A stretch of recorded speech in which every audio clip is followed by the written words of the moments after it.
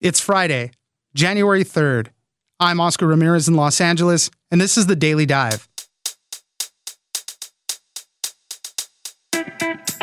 You might have heard of the placebo effect, but what about its evil twin, the nocebo effect? It's when a person experiences negative symptoms from an inert pill or treatment, sometimes even from verbal suggestions. Studies are currently being done to better understand the placebo and nocebo effects. Shayla Love, science writer at Vice, joins us to discuss how it all works. Next, it's called Munchausen by internet, the condition of faking illness online. It's a form of factitious disorder, a mental disorder where people fake illness or actually make themselves sick to get sympathy and attention. But one place online that experiences this at higher rates is in the cancer community. People in online cancer support groups are routinely outed as healthy. It seems almost impossible to think that someone could lie about such a serious illness, but it happens a lot. And those that offered their love, sympathy, and support often feel betrayed. Roisin Lanigan, contributor to The Atlantic, joins us for why the internet has a cancer-faking problem. It's news without the noise. Let's dive in. The nocebo effect, which is when you feel bad from nothing, I've always felt like is completely accessible to me at any moment in time. So ever since I was little, if you had a doctor who said, be careful of these side effects, I would immediately start to feel them right away. Just like the thought of food poisoning can give me a stomach ache. And so I felt like the nocebo effect was something that I could really easily tap into. Joining us now is Shayla Love, science writer at Vice. We've all heard about the placebo effect. It's when a person feels better from a drug or treatment that really doesn't have any pharmacological, physiological properties. We're going to be talking a little bit more about the nocebo effect, which is sometimes referred to as placebo's evil twin. It's when a person experiences negative symptoms from an inert pill or treatment, or even from verbal suggestions or observations. Tell us why you started looking into the nocebo effect. I've written about the placebo effect before, and I've read about it a lot, and I've always found it completely fascinating, the idea that people can make themselves feel better by taking something that is essentially nothing. It has no active ingredient. But as much as I've always loved the placebo effect and loved to learn about it, I felt like it was sort of inaccessible to me. That said, the nocebo effect, which is when you feel bad from nothing, I've always felt like is completely accessible to me at any moment in time.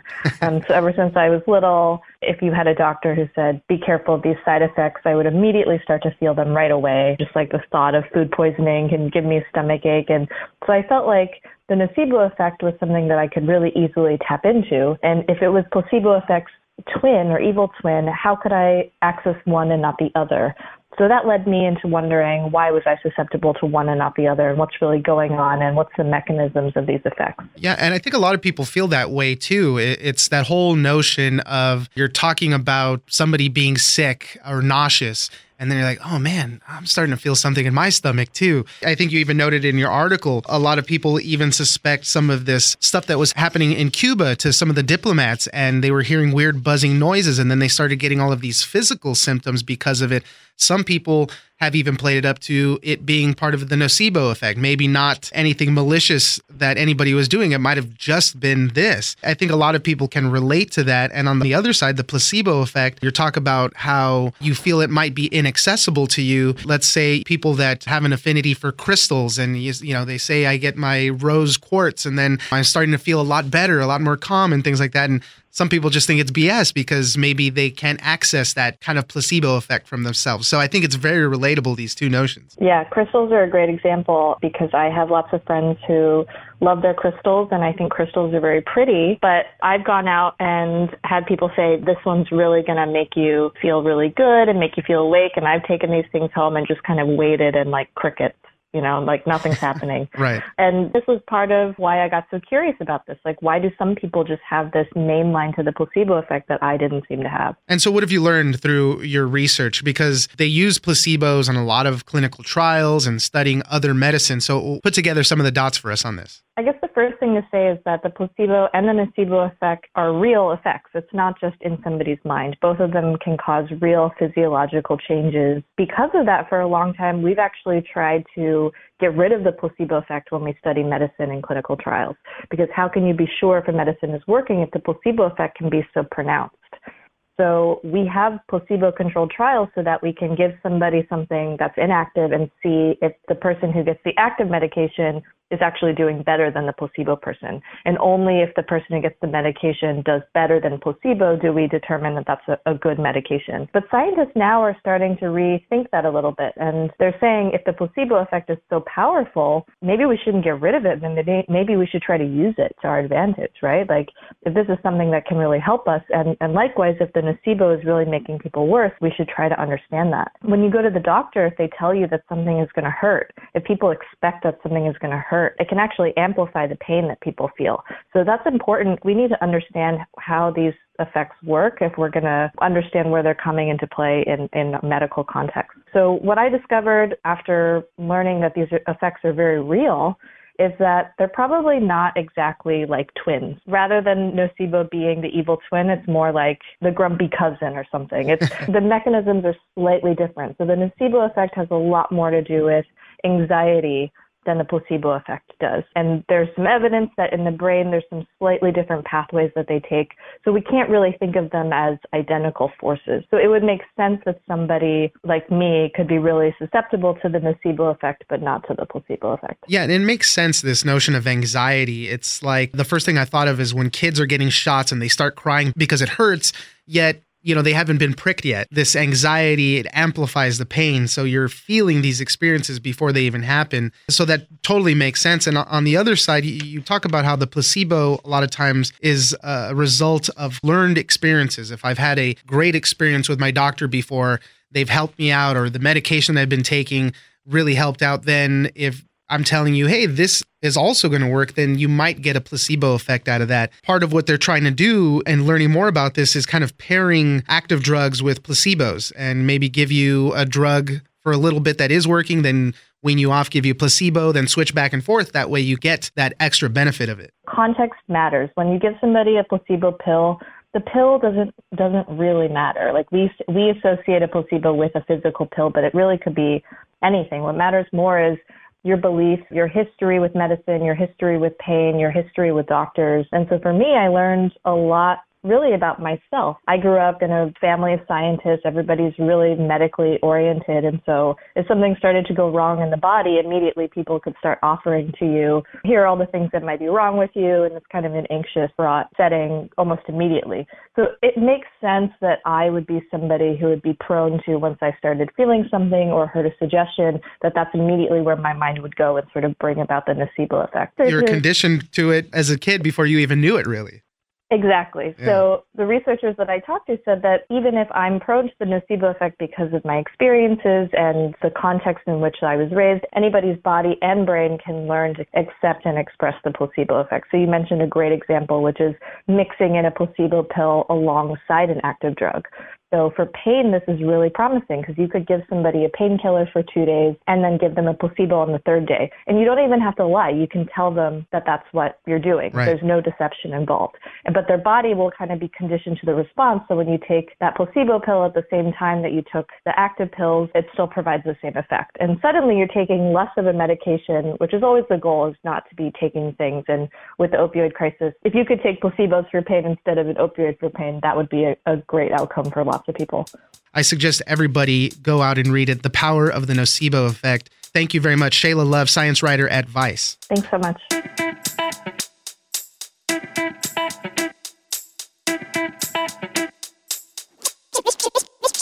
Cancer is really just seen as the boogeyman when it comes to the medical world. Like, it's like the word that you don't want to hear when you go into a doctor's surgery, or if you have anything wrong with you. You sort of, people think, like, oh, at least it's not cancer. Joining us now is Roisin Lanigan, contributor to The Atlantic. We're going to be talking about this notion of Munchausen by internet. It's the condition of faking illness online. It's a form of the factitious disorder, which is the disorder formerly known as Munchausen syndrome, where people are faking illnesses. Sometimes they actually make themselves sick for sympathy and attention. And one place in particular online where this is really kind of becoming a problem more and more are with cancer support groups. The internet has this big cancer faking problem. So tell us a little bit more about this, Roisin. I discovered this problem, I guess, firsthand. Last year, I was going through cancer treatment myself, so I was a member of this Facebook support group. And one day there was this post from another member who said, oh, there's this lady, Marissa Marchand, and she was presenting as someone who was terminally ill and was going to die, but it turned out that she was completely healthy and she'd been arrested. And it was just quite shocking to me that this existed. It was weird because it had been sort of cross-posted over these different Facebook groups, and a lot of women were commenting saying, oh, you know, this is the third time this has happened in my cancer journey, or like, this is so sick and shocking. So it seemed like, although it was shocking to me, it was actually quite common. It happened quite a lot. So it was something that I wanted to find out more about and to find out why these people did it, especially because a lot of the people who were posting, they were saying things like, oh, you know, it's sick. Why would they do this? Saying that they were, you know, heartless or freaks or whatever. But, you know, like that doesn't really explain it either. Like, there is different motivations for these people, especially when, you know, you're not doing it as like a fundraiser. You're not doing it for fraud, for financial fraud. You're doing it for attention. Right. So I just really wanted to delve into that and find out more about why they did it, which is, as you mentioned, linked to this issue of Munchausen by internet. Well, let's start with that example you gave. You mentioned Marissa Marchand, and tell that part of the story as an example for how this stuff happens. She joined one of these groups. She said she was terminally ill and she was a grieving single mom. She even posted pictures of herself bald from chemotherapy. She was wearing an IV drip in some of these pictures. And instantly the outpouring of support and love from these groups, because that's what these groups are all about. They're made for support to help each other. And people are giving her sympathy, money, gifts, wigs to help since she had no hair, things like that. And you mentioned that she got arrested. There was a point in the group where she stopped posting, is because she got arrested because she got found out for lying about this whole stuff. She was defrauding some GoFundMe pages. Yeah. Obviously, when someone stops posting in a group that's for cancer survivors, people going through cancer treatment, you assume the worst, especially when they have said, oh, you know, my diagnosis is now terminal, I don't have any treatment options left. And these were groups that were really, really engaged with their members' lives, like especially people like Marissa who posted, who was really active. Stephanie, who I spoke to, who was the admin of that particular group, you know, she organised things like vigils for women who were at the end of their life and didn't have anyone there with them. So, you know, it's really, really dedicated to helping people and to providing this sort of community. So when Marissa stopped posting, Stephanie took it upon herself to reach out to her family just to confirm that they assumed that she died, so that then they could say, the funeral's being held here, this is where you can pay your respect, this is who you can send your cards to. And she found out that Marissa was in fact healthy, had been arrested for fraud of the GoFundMe, as you mentioned. And that's when she sort of reported back to the group and everything unraveled from there. What are the emotions that go through this? Because on the outside, people that are not part of these communities or these groups, you hear about a story about this and you just think these must be some of the most evil people in the world. You know, how could you fake such a serious illness and try to get away with it just for sympathy? Mm-hmm. But for people that are in these groups that are going through their own struggles with cancer, or family members that are going with it, how are they reacting when these people get outed? I think that the reaction is similar, but so much more visceral, because, as you said, like, these are people who are dealing with these sort of things every day. You know, when I saw that post, I was dealing with that every day. I was dealing with hair loss and nausea and all the other, you know, just the uncertainty of knowing whether or not you're going to be okay. So it's the same kind of disgust and anger and just disbelief that you have when you read a story about someone pretending they have cancer when they're actually healthy. But on a much huger scale, like, these people are so upset about this. And especially because in the case of Marissa and other people in these Facebook support groups, they feel like they're friends with this person. They feel like they know them and they've reached out, they've given them money or, as you mentioned, wigs or just emotional support. So there's a huge sense of betrayal that you've given your time and money and emotional support to someone who just lied to your face, essentially. Why do people lie about cancer in particular? What makes this particular illness, I hate to say this way, popular for these people to try to take advantage of? Well, it's interesting because Munchausen syndrome, factitious disorder, in the real world, it kind of takes on any illness. You know, you can pretend to have anything when you have this, but on the internet, it seems to be mostly cancer. And I think that's because cancer is really just seen as the boogeyman when it comes to the medical world. Like, it's like the word that you don't want to hear when you go into a doctor's surgery, or if you have anything wrong with you. You sort of, people think, like, oh, at least it's not cancer. So I think because cancer is seen as the worst of the worst, people know that you're going to get the most attention for this. And cancer is, because it's so prevalent, because everyone knows someone who's had cancer or they've had cancer themselves, there's so much support online for it because people want to help, so they want to find out more information. So there's a huge audience for these people. There's a huge audience for them to get support and attention in saying they have cancer. And also because cancer is so well known, it's quite easy in a way to pretend that you have it, especially if you have seen someone else suffer with it. Like Marissa knew that, if you have no hair, people are going to assume you have cancer. If you're on a drip in the hospital and you say you're having chemo, then why would you lie about that? It's such an extreme thing to lie about. The people sort of take you at face value. Yeah, and you can draw it out for a long time too, because a lot of the symptoms don't always present themselves immediately. So when you're in these groups and online communities, what does a group do when they suspect that somebody might be lying, when they, things just aren't adding up? How do they go about finding the truth out about some of these people? It's a really traumatic experience when evidence does present itself that people are lying, because, as I said, like, these groups exist solely for the purpose of giving people support. So you want to take people at face value and you want to believe the best of them. So when it seems that things maybe aren't adding up, it does take several members going to the admin and saying, oh, they've said this, something isn't right here. And in the case of Marissa, the admin took it upon herself to contact other family members, and that's happened in other cases too, that they've gone to a sister or a husband and said, your wife,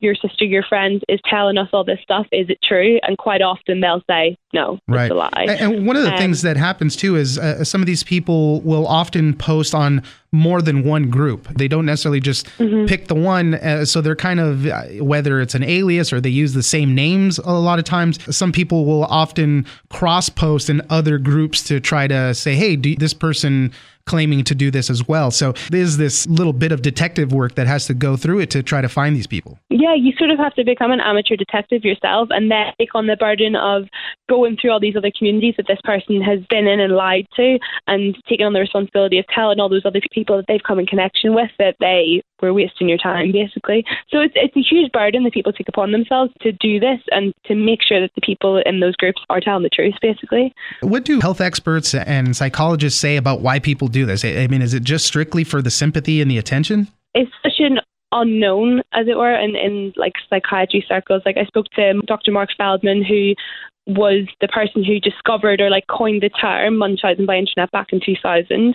And he said, there's no study that shows how widespread this is because of the nature of the internet. Like, the internet is just so vast that it's impossible to get a real handle on why people do this or how many people do it. But I think personally it's very linked to social media and how you can get huge amounts of sympathy for posting about bad things that happen to you. Like, even I know from personal experience, when I posted about finishing chemo or going into the hospital, people are very quick to reach out and say, I'm here for you, I support you. And if you have this mental disorder, like, that can be incredibly addictive to know that you then have that never-ending support if you're ill. The last thing I just wanted to ask you, you did mention that you went through cancer treatments, and in your article you mentioned that it was the hardest thing you've ever done, but it was also the time in your life when you had the most support. How has your journey gone, and where are you now? So I was diagnosed with breast cancer in February last year. And like, as I said in the piece, I was 26. I didn't have any history of it in my family. So it was a real shock. And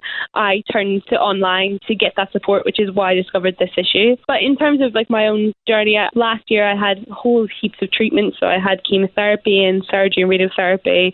And then towards the end of last year, I found out that I had NED, which is basically like cancer speak for no evidence of disease in your body, which is great news. Yeah, totally. And I finished active treatment now. So I'm just sort of, you have to kind of keep taking tablets and keep an eye on it for 5 years. But, touch wood, everything's looking much better than it did last year, which is great news. Yeah, that's great news. And we wish you nothing but continued health. Roisin Lanigan, contributor to The Atlantic, thank you very much for joining us. Thank you so much for having me.